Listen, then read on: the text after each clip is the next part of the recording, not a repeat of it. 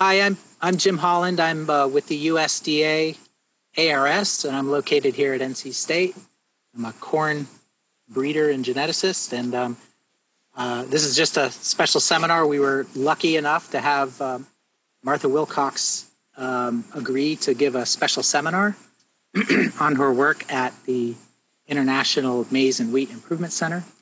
Martha is the Maize Landrace Improvement Coordinator at CIMMYT, which is the International Maize and Wheat Improvement Center, which is in Mexico. Martha is originally from North Carolina. She received her bachelor's degree in agronomy and a master's degree in crop science from NC State. She got her PhD in plant breeding and plant genetics at the University of Wisconsin in Madison. And then she worked as a postdoc at CIMMYT in the stress breeding unit, selecting for host plant resistance to southwestern corn borer. After her postdoc, she was hired as a permanent scientist at CIMMYT, where she addressed biosafety issues of experimental trials of transgenic maize in collaboration with Mexican experts in genetic resources. And that was from 1995 to 97. And then she worked in the corn host plant resistance research unit of the USDA ARS, working on molecular mapping of resistance to aflatoxin. She returned to CIMMYT in 2011 as the phenotyping coordinator for the Seeds of Discovery project, which sought to identify novel alleles in the CIMMYT maize germplasm bank. And since 2014, she has worked as the maize landrace coordinator at CIMMYT, focusing on farmer participatory improvement of native maize land races in the states of Oaxaca, Michoacan, and Mexico, in marginalized, mostly indigenous communities. As part of this project, she's worked very hard to connect traditional farmers with culinary markets. And I'm going to mute myself, and you can take over, Martha. Thank you for agreeing to give us this talk. Thank you, Jim, and thank you for the invitation. I'm pleased to have so many people attending, and hopefully this will be of interest. As most of you know, Mexico is the center of origin and diversity of maize. There are 59 races of maize identified as having evolved within the boundaries of Mexico. And this is a photo of some of those races, not all of the 59, but it gives you an idea of the diversity of ear size and shape, grain color, grain size, and even you can see some differences in texture. As Edgar Anderson said in 1946, there's often more diversity in a single village in Mexico than in the entire country of the United States. And that diversity is not only it's not only the diversity of races, but there's also still a large amount of the area sown to maize every year in Mexico is planted to native land races. More than 60% of the hectares planted to maize are planted to unimproved varieties. We have better data on the improved varieties, so it's unimproved varieties, which includes mostly native landrace maizes. And this is a map of Mexico, which shows the state boundaries. And you can see that 60% is not homogeneous. Different states have different amounts of native maize sown. And the lighter areas are with the lowest amount from 0 to 10%. And then the darkest areas are 85 to 100%. So you can get an appreciation for the diversity of types of maize grown within Mexico. And if you go down to a municipal level, it's even more, there's even more diversity at that level of improved versus non-improved maizes. But it's an important part of the production and an important part of the culture. And the driving forces behind the fact that so many land races are still used in Mexico and so much of the area is planted to land races partly comes from the culinary uses. There are over 700 documented dishes that include maize in Mexico.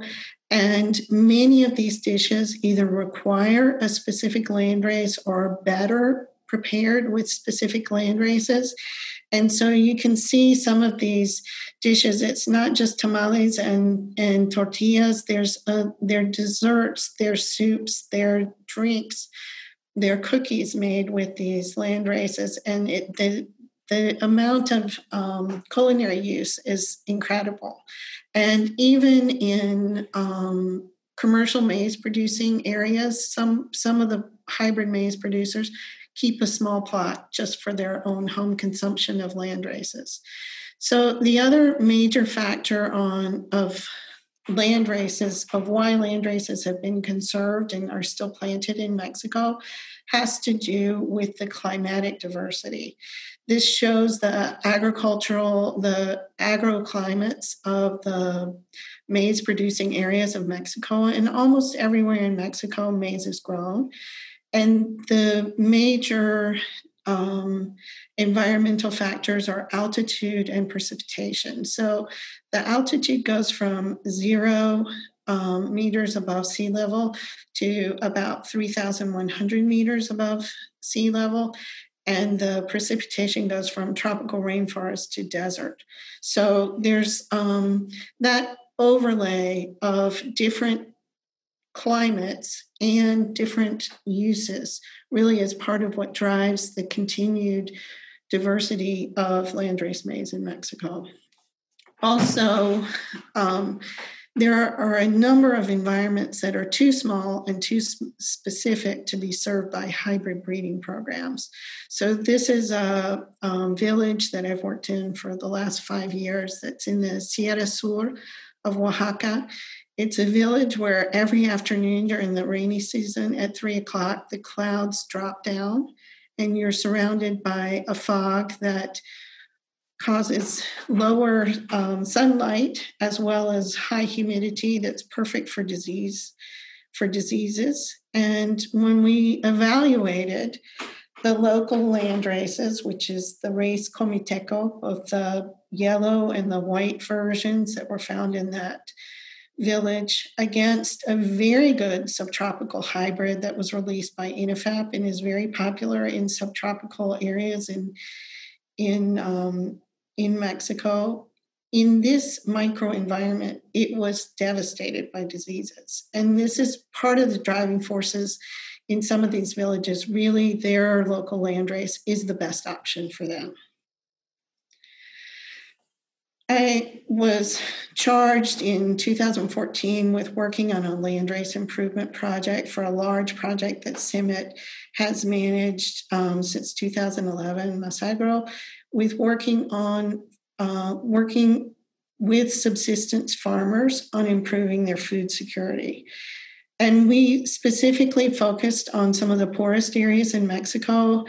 And just to talk about what are the characteristics of subsistence maize farming in Mexico, these farmers save and select their own seed. They consume their own grain. For the most part, they inherit their seed from their ancestors. And for the most part, they grow multiple races, colors, and textures in a single village for specific dishes. They plant generally just enough to feed their family and are reticent to invest time and resources in producing excess grain if there's no clear market. We started this project in Oaxaca, partly because Oaxaca is a mega diverse state where of the 59 races of maize, there are 35 of those races found within the borders of Oaxaca. We also had a depth of experience of collaborators there. I worked with on this project with Flavio Aragon and Humberto Castro, who are from INAFAP in Chapingo and are breeders, and with Leo de Gario Esorio, who's an agronomist from INAFAP, and then I coordinated. I call this community-based participatory plant improvement because we were trying to do work both on the genetics and on the agronomic management of these land races to improve food security. And we worked not with specific individual farmers, but with the whole community. And so on the participatory plant breeding part, we requested samples from all the farmers willing to participate in the village. We did randomized replicated trials of those seed samples and looked at not only yield, but agronomic traits and diseases to try to understand both the diversity within the village and the potential for moving forward specific farmer seed samples in a breeding project, either in recombination or selection through the following years. We did farmer training courses, and we worked within the community, the technicians, to do the agronomic management. Here you can see the harvest of some of this maize. And then we would do field day demonstrations where we invited the community and neighboring communities to look at these farmer seed samples and to vote on which ones they liked the best. And we registered differences between male and female voting on what preferences were. In the agronomic side, just to emphasize how difficult some of these communities are, this community, San Antonio in Doyaco, is a community in the Mixteca Alta of Oaxaca that kept me up many nights worrying about these people. And it's a highland, it's semi-arid area, and the extreme poverty index by the Mexican government is almost 50%. There's a very high out-migration rate of 60%. It's a stony, low fertility soil. They have a number of biotic stresses of white grubs, tar spot, and tursicum. And they grow two different kinds of maises, chalqueño and cónico, in order to really mitigate their food security risk, because it's a very difficult climate. And their growing season is really bracketed by the abiotic stresses of drought at the beginning of the season and frost at the end of the season. The two different planting systems that they use are cajete, which means little box, where they dig down to residual humidity in the soil, which can be up to 30 centimeters, and plant the seed of the race chalqueño there, which has the ability to elongate the hypocotyl and grow until the rains initiate, whenever they initiate. The other, and it's a high yielding, very long season race. The other race that we work with in that village is cónico, which is a shorter season and is planted in conventional rows plowed by oxen at the initiation of rains. And it's a shorter season, lower yielding. And really, my work with this village, they have total losses in one or the other almost every year. So that's why they continue to plant both types of maize. We did a lot of work on plant spacing and on fertility, using as a baseline the traditional methods. These farmers plant at 1.4 meters distance between the holes, and they don't use any fertilizer. So we looked at shortening the distance, using a soil test to add fertilizer, using half that to try to cut the cost. And we could easily greatly increase the yield. But what we found was that there was an extreme genotype by management interaction between all of these different farmer populations and their ability to respond to fertilizer, their ability to deal with higher densities. And what we found was that really this required looking at production costs and coming up with what was the most favorable production system for farmers in order to even select in that environment, because there was no point in coming up with a selection method that required fertilizer that wasn't available or affordable to the farmers. And in the end, we ended up moving more towards association trials, intercalating legumes with maize, doing rotations, basically moving more towards the milpa system that has been in Mexico for thousands of years. And here are some of these trials, association trials. So on this participatory selection between 2014 and 2019, we conducted 165 trials in nurseries in 3 states. We expanded to Michoacan and the state of Mexico, did a lot of farmer trainings. And we were able to combine this participatory selection with some agronomic improvement. But really, what generated the most interest and probably had the biggest impact on farmers was giving market access to some of these very traditional indigenous communities with high-end culinary buyers. And we were really lucky to have the opportunity fall in our laps where there were some people looking to source maize for a restaurant that was going to open in New York. And I went around with some of the technicians. We asked farmers if they had some excess maize that they could sell, and we put together a shipment that went to New York of 10 tons. And really, I didn't know at the time, but it was for a very famous chef named Enrique Olvera, who was opening a restaurant in New York. And he had the vision of being able to use the diversity of these native maizes to call them single origin tortillas. And so he was marketing, bringing a basket of tortillas to the table that the waiter could say, this is from this farmer in this village, this race, and it's a unique product. And that really was successful.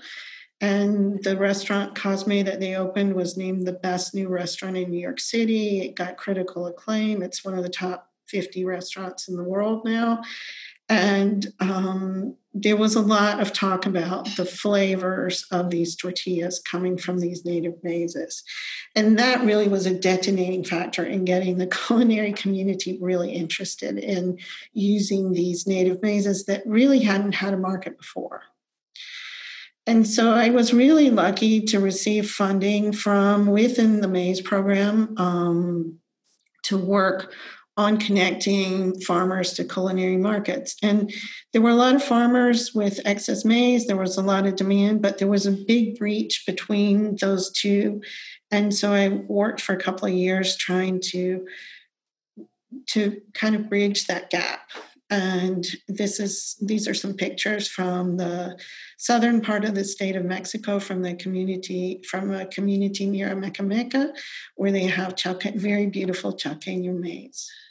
And the real beauty of this project was that chefs were willing to pay a premium for diversity and quality. And it was a way to target really small farmers, which in development is not easy to do. And it was also a way to promote in situ conservation of these really rare types of maize that people weren't really aware existed. And I'll go back. And from those 10 tons the first year, there was really an exponential export of these maizes to the U.S. and Europe. And so the demand was increasing. And one thing just to note is that it wasn't just exchanging phone numbers. There was a lot of work involved in bridging this gap.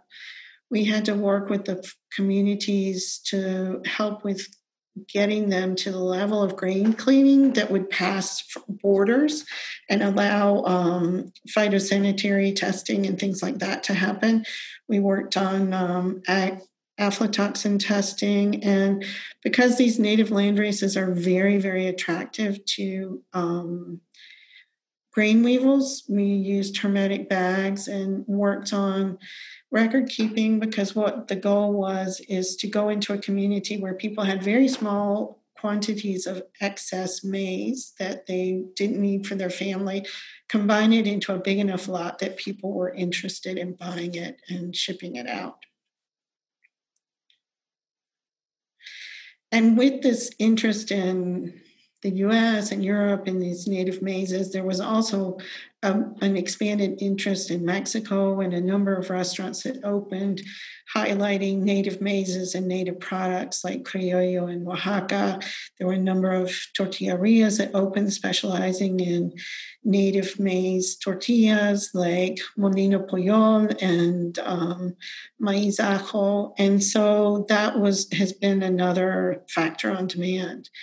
And since I was helping connect these farmers and knew the prices from the beginning in 2014 through the present, I could look at really the change that this demand from culinary markets made on prices paid to farmers. So over from 2014 to 2018, we can see an increase in price paid to farmers, and this is across 8 different types of maize. When I averaged those, the average increase is 99% in price paid to farmer over that period. And I looked at the change in price of hybrid maize over that same period to differentiate between what's just inflation versus actual increase in price due to demand. And so it seems that most of that is coming from increased demand.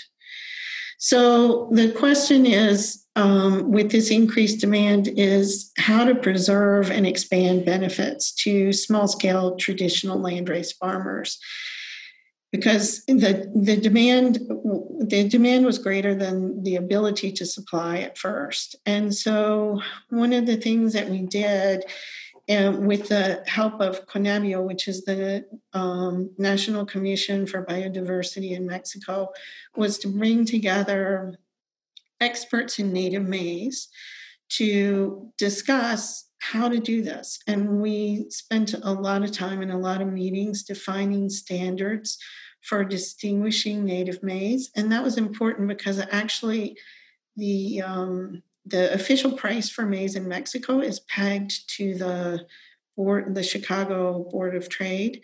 And so differentiating this as a different product was necessary. And also we were able to form a panel of experts to identify native maize and to define types of farmers and communities that we wish that should be targeted to be benefited through this new market. And after lots of discussion, we found the way that seemed to be the best way to do this was to form a nonprofit association of those experts and farmer cooperatives. And through that nonprofit association, we worked very hard for a long period of time, bringing together the rules of use of a collective trademark. And that collective trademark, the rules of use,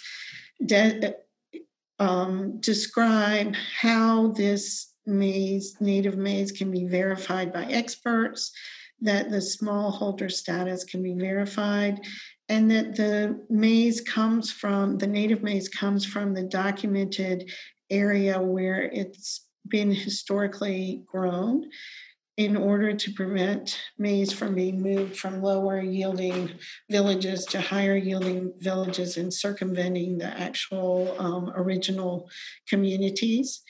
And that we would seek to have prices be compensatory with the quality, rarity, and history of the maize. And that collective trademark was named Min País, which incorporates Minpa, which is the traditional intercropping system, maíz, which is maize, and país, which signifies Mexico. And that was approved by the Mexican government.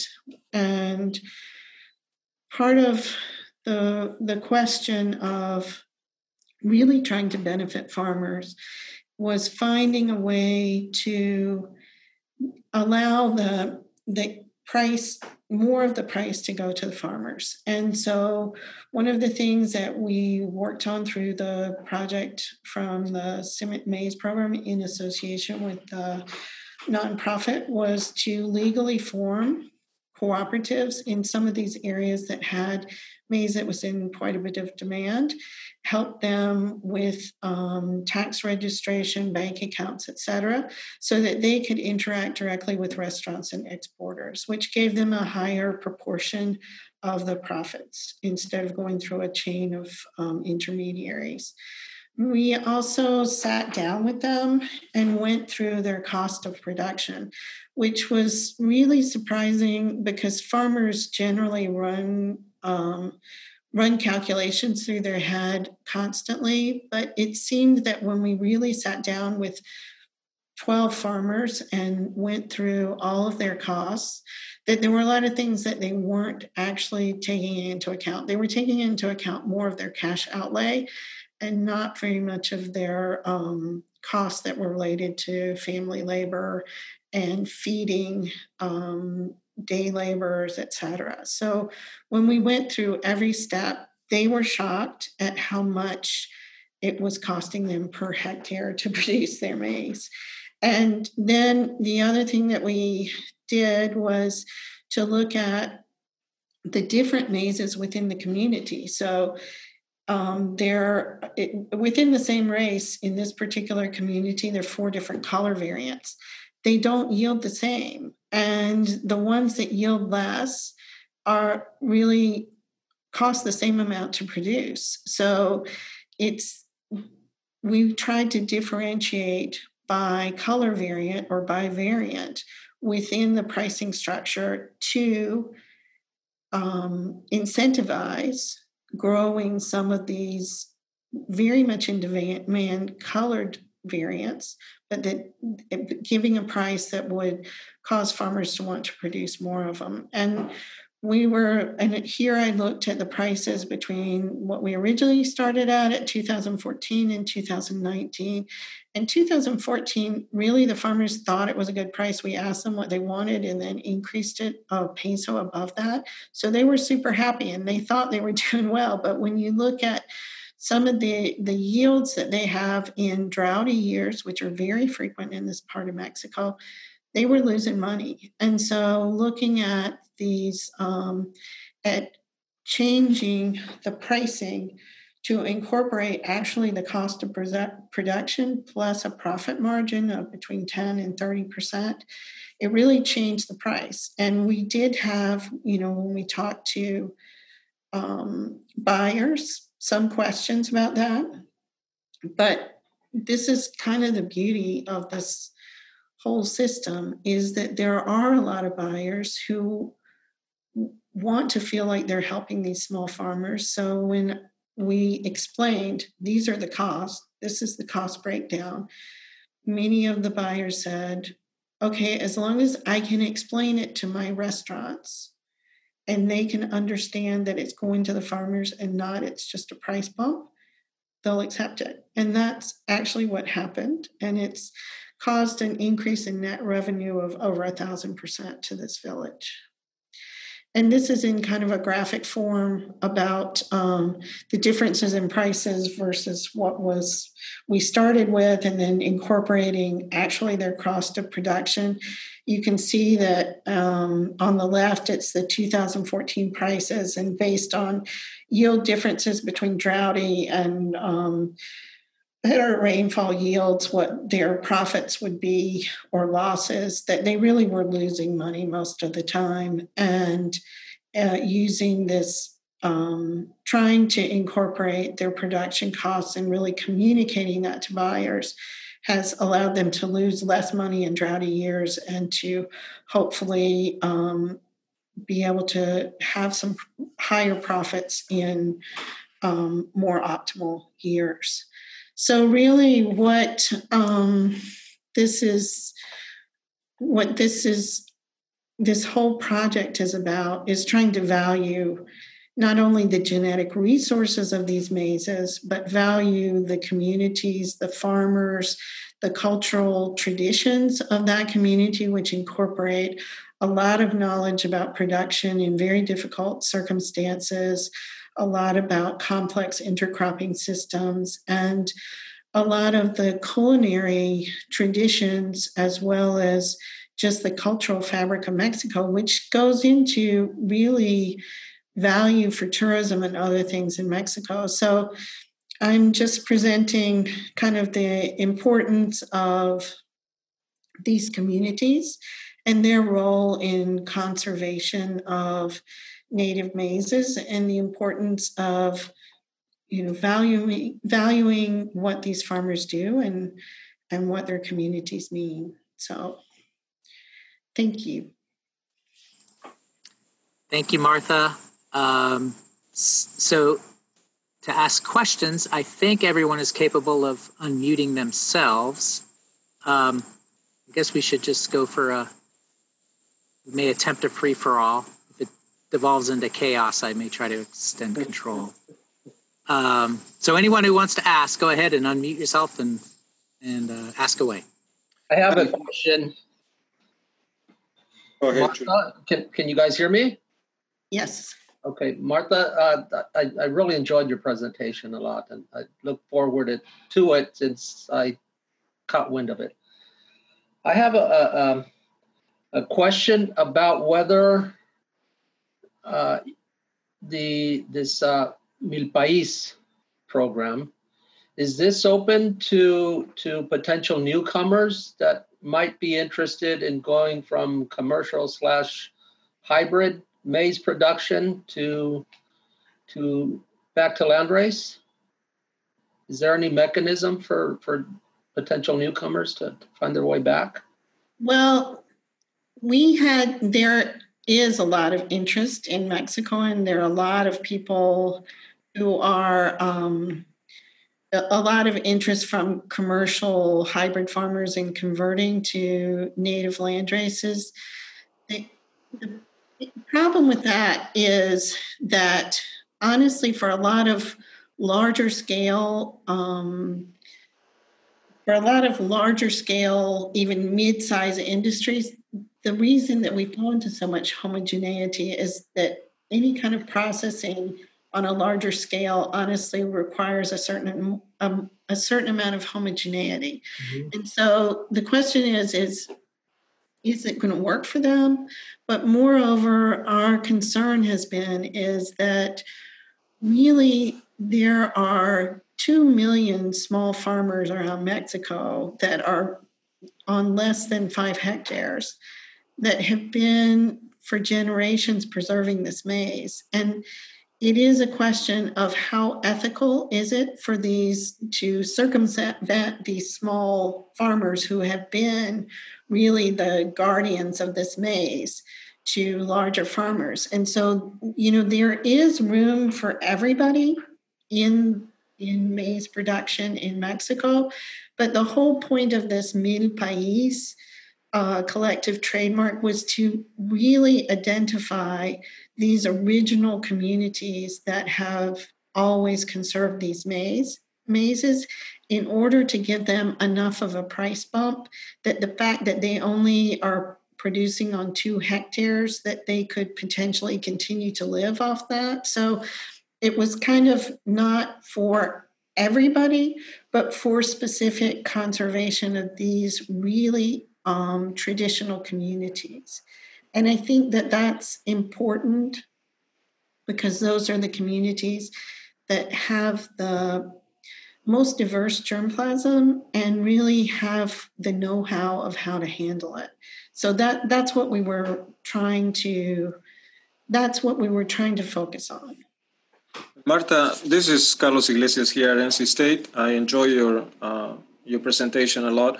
My question is about, you mentioned that there's a culinary tradition in all these communities, and I imagine it applies to the maize, the corn that they grow, and how to process it and how to use it. Is that part of the value that they are somehow profiting from or not? So when they sell the corn to these restaurants, do they do just whatever recipe they want, or could they source the knowledge, and that could be a way of promoting and also generating income for the community? Not the genetics, but the knowledge itself of how to make the tortilla or the tamal or whatever it is. Yeah, there's a whole area that I don't really have the ability to delve into that has to do with traditional farmer knowledge, which isn't, which there are a lot of people trying to protect that traditional farmer knowledge. So generally the use has been from chefs who already know Mexican culinary traditions and kind of riffed off of those traditional dishes in the way that they in the way that they prepare it. I mean, all of the, high-end culinary things that they do rifting off the traditional dishes is what I've seen the most. There's a lot of opportunities for trying to, bring this to more communities. And we particularly tried to connect with tortillerias in Mexico City and other smaller scale buyers who can get this out to the community.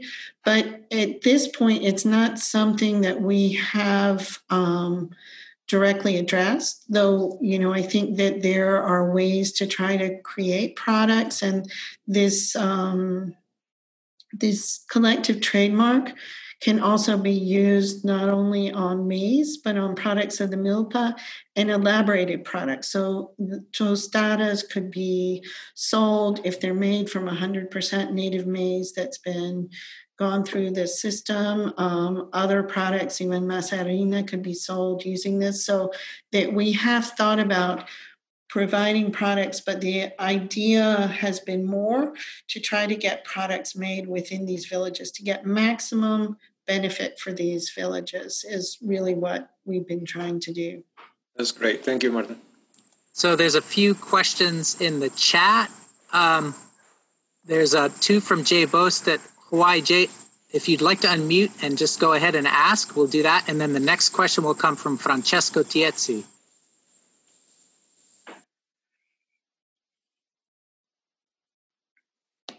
Hi, can you hear me? Yes. I had a couple questions. One was, I was just noticing in some of the pictures that a lot of the farmers seemed like they were a little bit older, and I'm wondering if that's true or just the pictures, and what are the implications of that if you're seeing many younger farmers interested in this kind of work. And then my second question was the role of Macienda in the marketing. And I know that they're dealing with a drop in demand from the restaurants due to COVID and restaurants being closed. And what does that show of like the resiliency of this marketing strategy? And is there anyone, whether it's Macienda or Mil País, that can buy the corn and hold it so that the farmers have a market regardless of fluctuations in demand due to things like COVID or other things that come up, so that all of a sudden the farmers aren't left with this crop that no one can buy due to things that are out of their control? Yeah, those are very important questions. As far as the age of farmers, I mean, this is known throughout Mexico that most of the native maize farmers, most of the small farmers, are between 60 and 80 years old. It's an aging population. Not only is the knowledge of those farmers in danger of being lost, but their germplasm, because farmer safe seed sitting in a barn or on a shelf will last maximum 3 years. And if all of the children of that farmer have emigrated to the US and come back 5 years later and want to grow their, father's or grandfather's corn, it generally is not viable. So really it's a question of not only losing the farmers, but the germplasm. And so that's part of the idea of pushing to make this profitable enough that some of the children of these farmers will come back and farm. And it's not an easy question. There are a few younger farmers. Price is important. And also it's one of those things that was amazing to me. I didn't show it, but I worked with Macienda and was a scientific advisor for them when they started, really at the initiation of driving around from village to village and, having them sleep at my house and things when it was all starting up. The thing is, Macienda did a great job of promoting native maize. They did a lot of promotion. And they gave me magazines from New York, from culinary magazines. And I handed those to the farmers, and they really would get tears in their eyes and say, it makes me feel like I am something. And so just to emphasize that it's the price, but it's also the dignity of the life that really hasn't been valued. So when we talk about valuing these farmers and valuing this maize, it's not just monetary value, but it's also, giving them some credit for what they've done. And so it's really interesting. And Hacienda has really moved this forward in a very large capacity. And there have been other players who've come in and have tried to be very equitable about helping everybody who's starting up and connecting multiple buyers to villages. And that has been part of the factor that's moved these prices up, is that it hasn't been a monopoly. There is a role for government investment or nonprofit investment.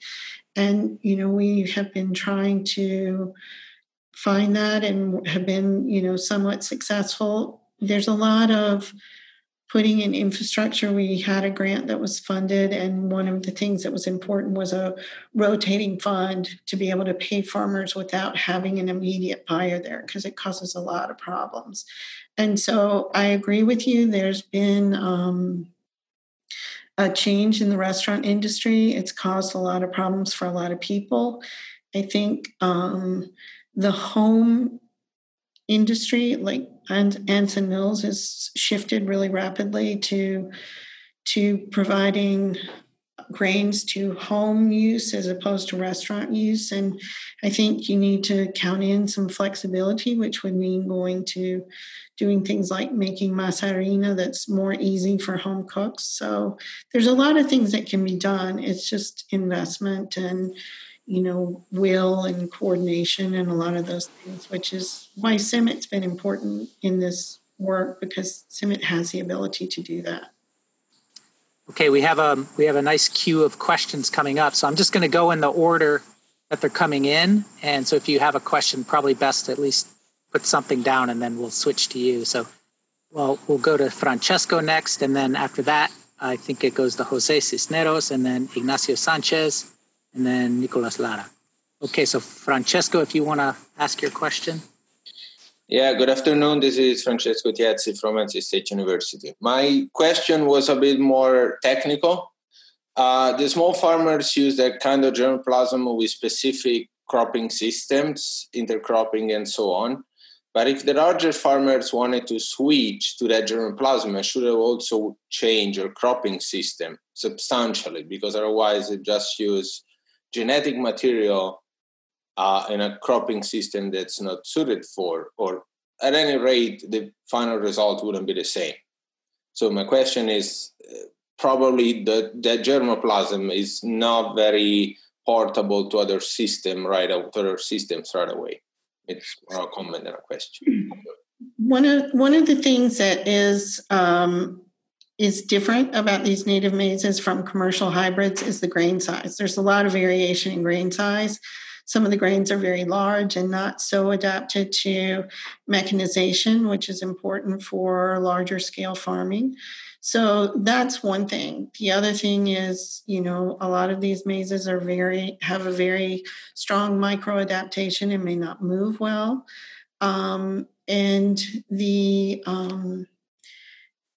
There is some effort to look at, intercropping on an industrial scale, but really the baseline is, and this is really hard for most Americans to grasp, is these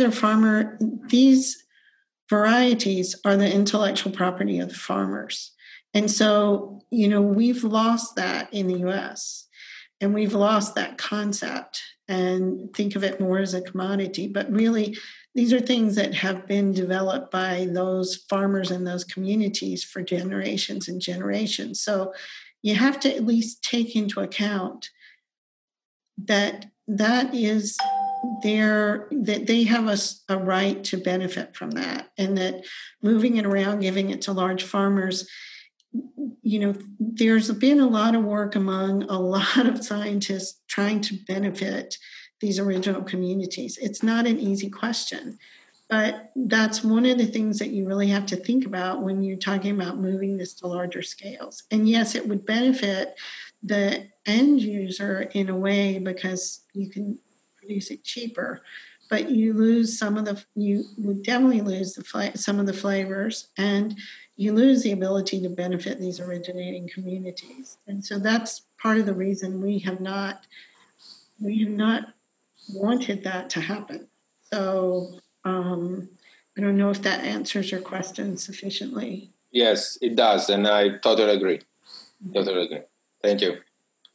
But Jim, I know I'm butting in here, but could I ask a follow-up question to that, which is, wouldn't it be more logical to try to incorporate more of the 2 million plus small farmers into Milpaís rather than try to retrofit commercial hybrid producers? Yeah, and that's exactly what we have wanted to do.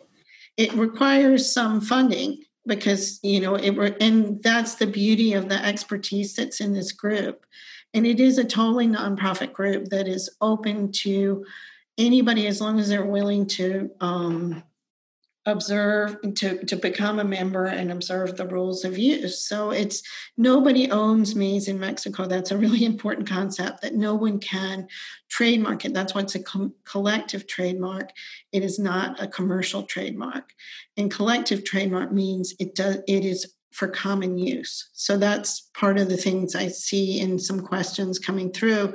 But yes, that is the point of this, is we have the maize experts who've made these collection trips for decades all over Mexico, who know which communities have the highest incidence of particular races. And really where we had decided to start was in communities where where most of the farmers were still growing native maize. It's much harder, since maize is wind pollinated, going into a community where it's 90% commercial maize and then 10% native maize is an uphill battle. But going into a community where it's 100% native maize, trying to incorporate them is a way to start conserving with those communities. But most of them are not organized into cooperatives because it costs money and it takes some effort.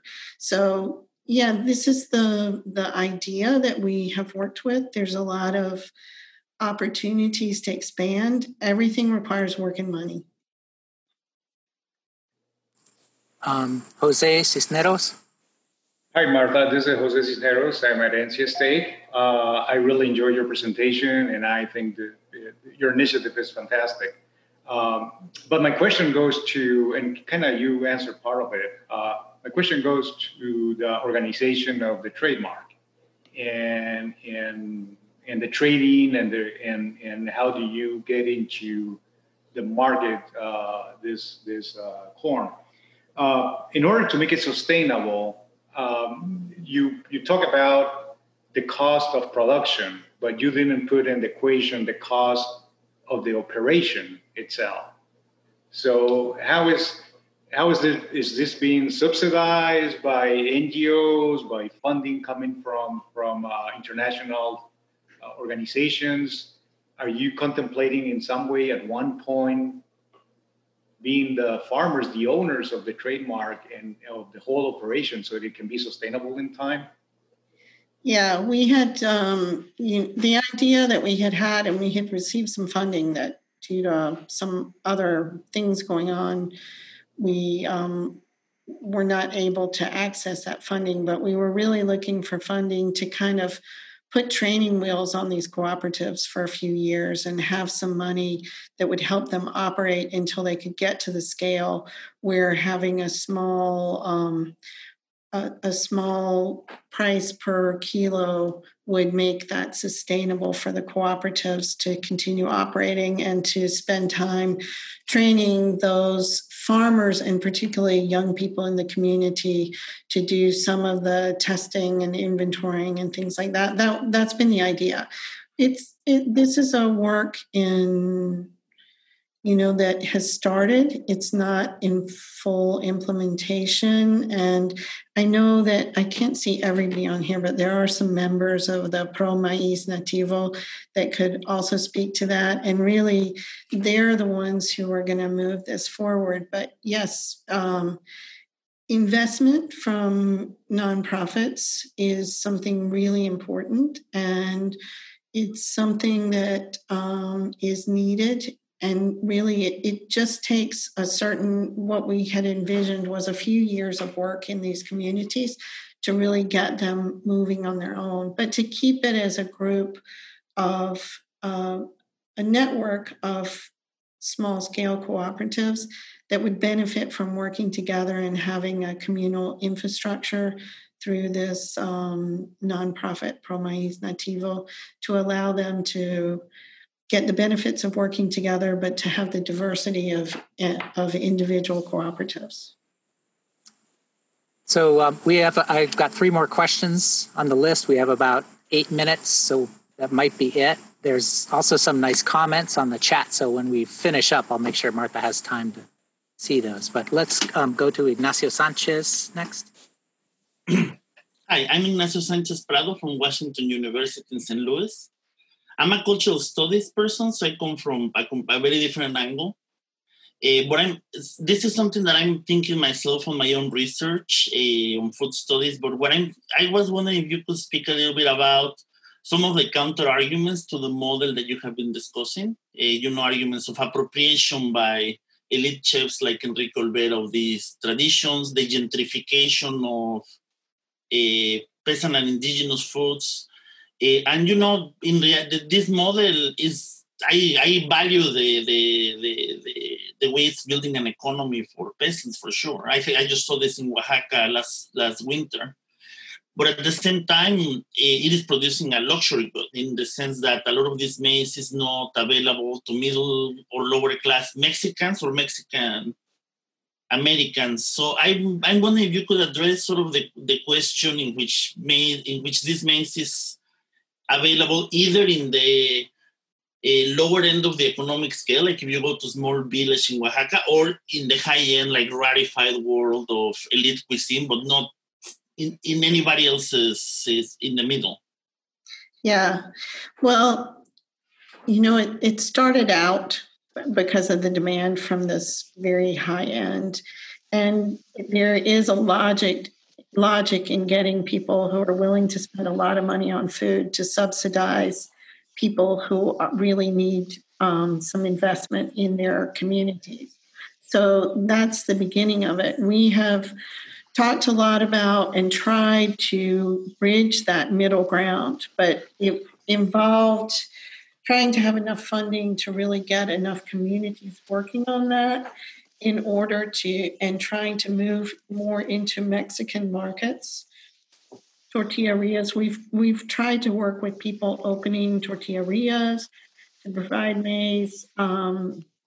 It's something that is a work in progress and is constantly changing. And the other thing to say about that is there has been a system that has been operating for a long time in Mexico, which provides an awful lot of maize to cities and tortillerias, but it's kind of this coyote system where somebody with a truck pulls up to a village and says, I'll give you 4 pesos a kilo for your maize. The guys bring it out, they put it on the truck, and they drive off.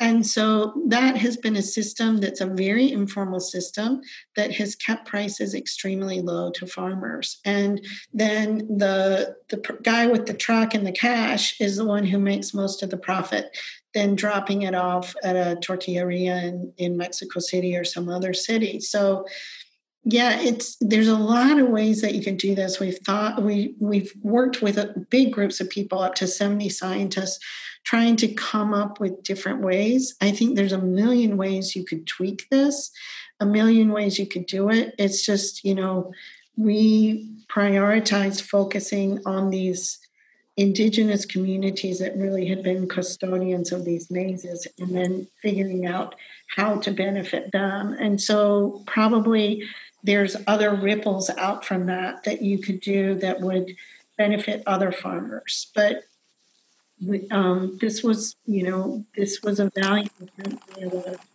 working together with a lot of farmers. Okay, Nico, I will get to your question. You'll actually be the last one, but I think Nora Haynes' question really would follow up the previous question really well. So if it's okay with Nora, we'll switch to you, and then we'll come back and we'll get Nico's question last. Yeah, thanks so much. Martha, Nora Hahn here. We met some years ago. Just want to say, wow, your team has thought this through so carefully. I really appreciate the attention to ethics and the attention to dignity. I mean, I don't know how many people on the call have spent time in rural Mexico, but these people get treated like dirt, really like dirt. There are no social incentives to being a campesino. And so that made me think about power and what you all are thinking about power relations in Milpaís, because I could see all of this going a number of different ways. So on the one hand, I see that connecting people to restaurants directly increases prices, but it also makes them potentially vulnerable to those restaurant owners in the power relations. We know that cooperatives in the forestry sector and other sectors in Mexico have also been kind of susceptible. So I'm guessing you guys have already thought this through. I also just kind of want to put in your ear that there's some good stuff out of international development that says one of the most important things people get out of these kinds of programs is the social connection to people like you and me. And so maybe we don't have to be so quick in exiting the scene. Okay. Thank you. I think that the key is to try to link these farmer cooperatives to more than one buyer, because that has been one of the ways, I agree, that they've been somewhat put on the spot. There's often been this vertical buying that some of these restaurants have their community and their farmers. And there are people who treat those farmers in those communities very well, but there is an obligation there. And so the buyers don't love it, but, I've tried to connect these communities to multiple buyers, and that way they're less likely to be left with grain that isn't bought, left with, take it or leave it offers. But, there are a not huge group, but there is a group of ethical buyers that really are listening and are really interested in helping these communities. Sometimes you have to explain it, and I agree. Having some people who are not being paid through the process as helpers in that negotiation helps out to some extent, so that they don't feel so vulnerable. But I've been heartened by the number of buyers who are interested in helping communities. Great. Last question. We're right on the hour, and I know people are leaving. We'll take one more question, and then we'll let Martha breathe after that. So, Nico. Hi, Nico from NC State. This is such a cool project. I'm interested if you've seen, since starting it, changes in which varieties are being grown or the prevalence. I know you mentioned that there were some efforts like changing the pricing structure for different varieties to favor lower yield ones or stop biodiversity from being lost, but have those been successful? I think that there is a tendency for people to buy what they know, which is what's the most common. So really, one of the things that I've tried to do is make sure that all of the material that is excess grain is presented to the buyers and that they know that it's there. And often they'll say, well, let me come back for that if I can get a buyer. The idea is to get some of these rarer materials that are really interesting in front of chefs. And that's the thing that one of my colleagues, Amaro Ramirez, said, the chefs don't know what they want. You have to explain it to them. And so really it involves presenting materials to these chefs so that they can even see it and play with it. And that's, one of the things that we've done. Okay. Thank you, Martha, so much. Thank you, Patty in the GES Center for organizing this, because you did a great job. Thanks to everybody for attending. And I will stop the recording here and say goodbye. Thanks, you all. Thank you very much. And if anybody wants any more information about Pro Maíz Nativo, I can connect you to the people involved if you would like to speak with them. Okay, thank you.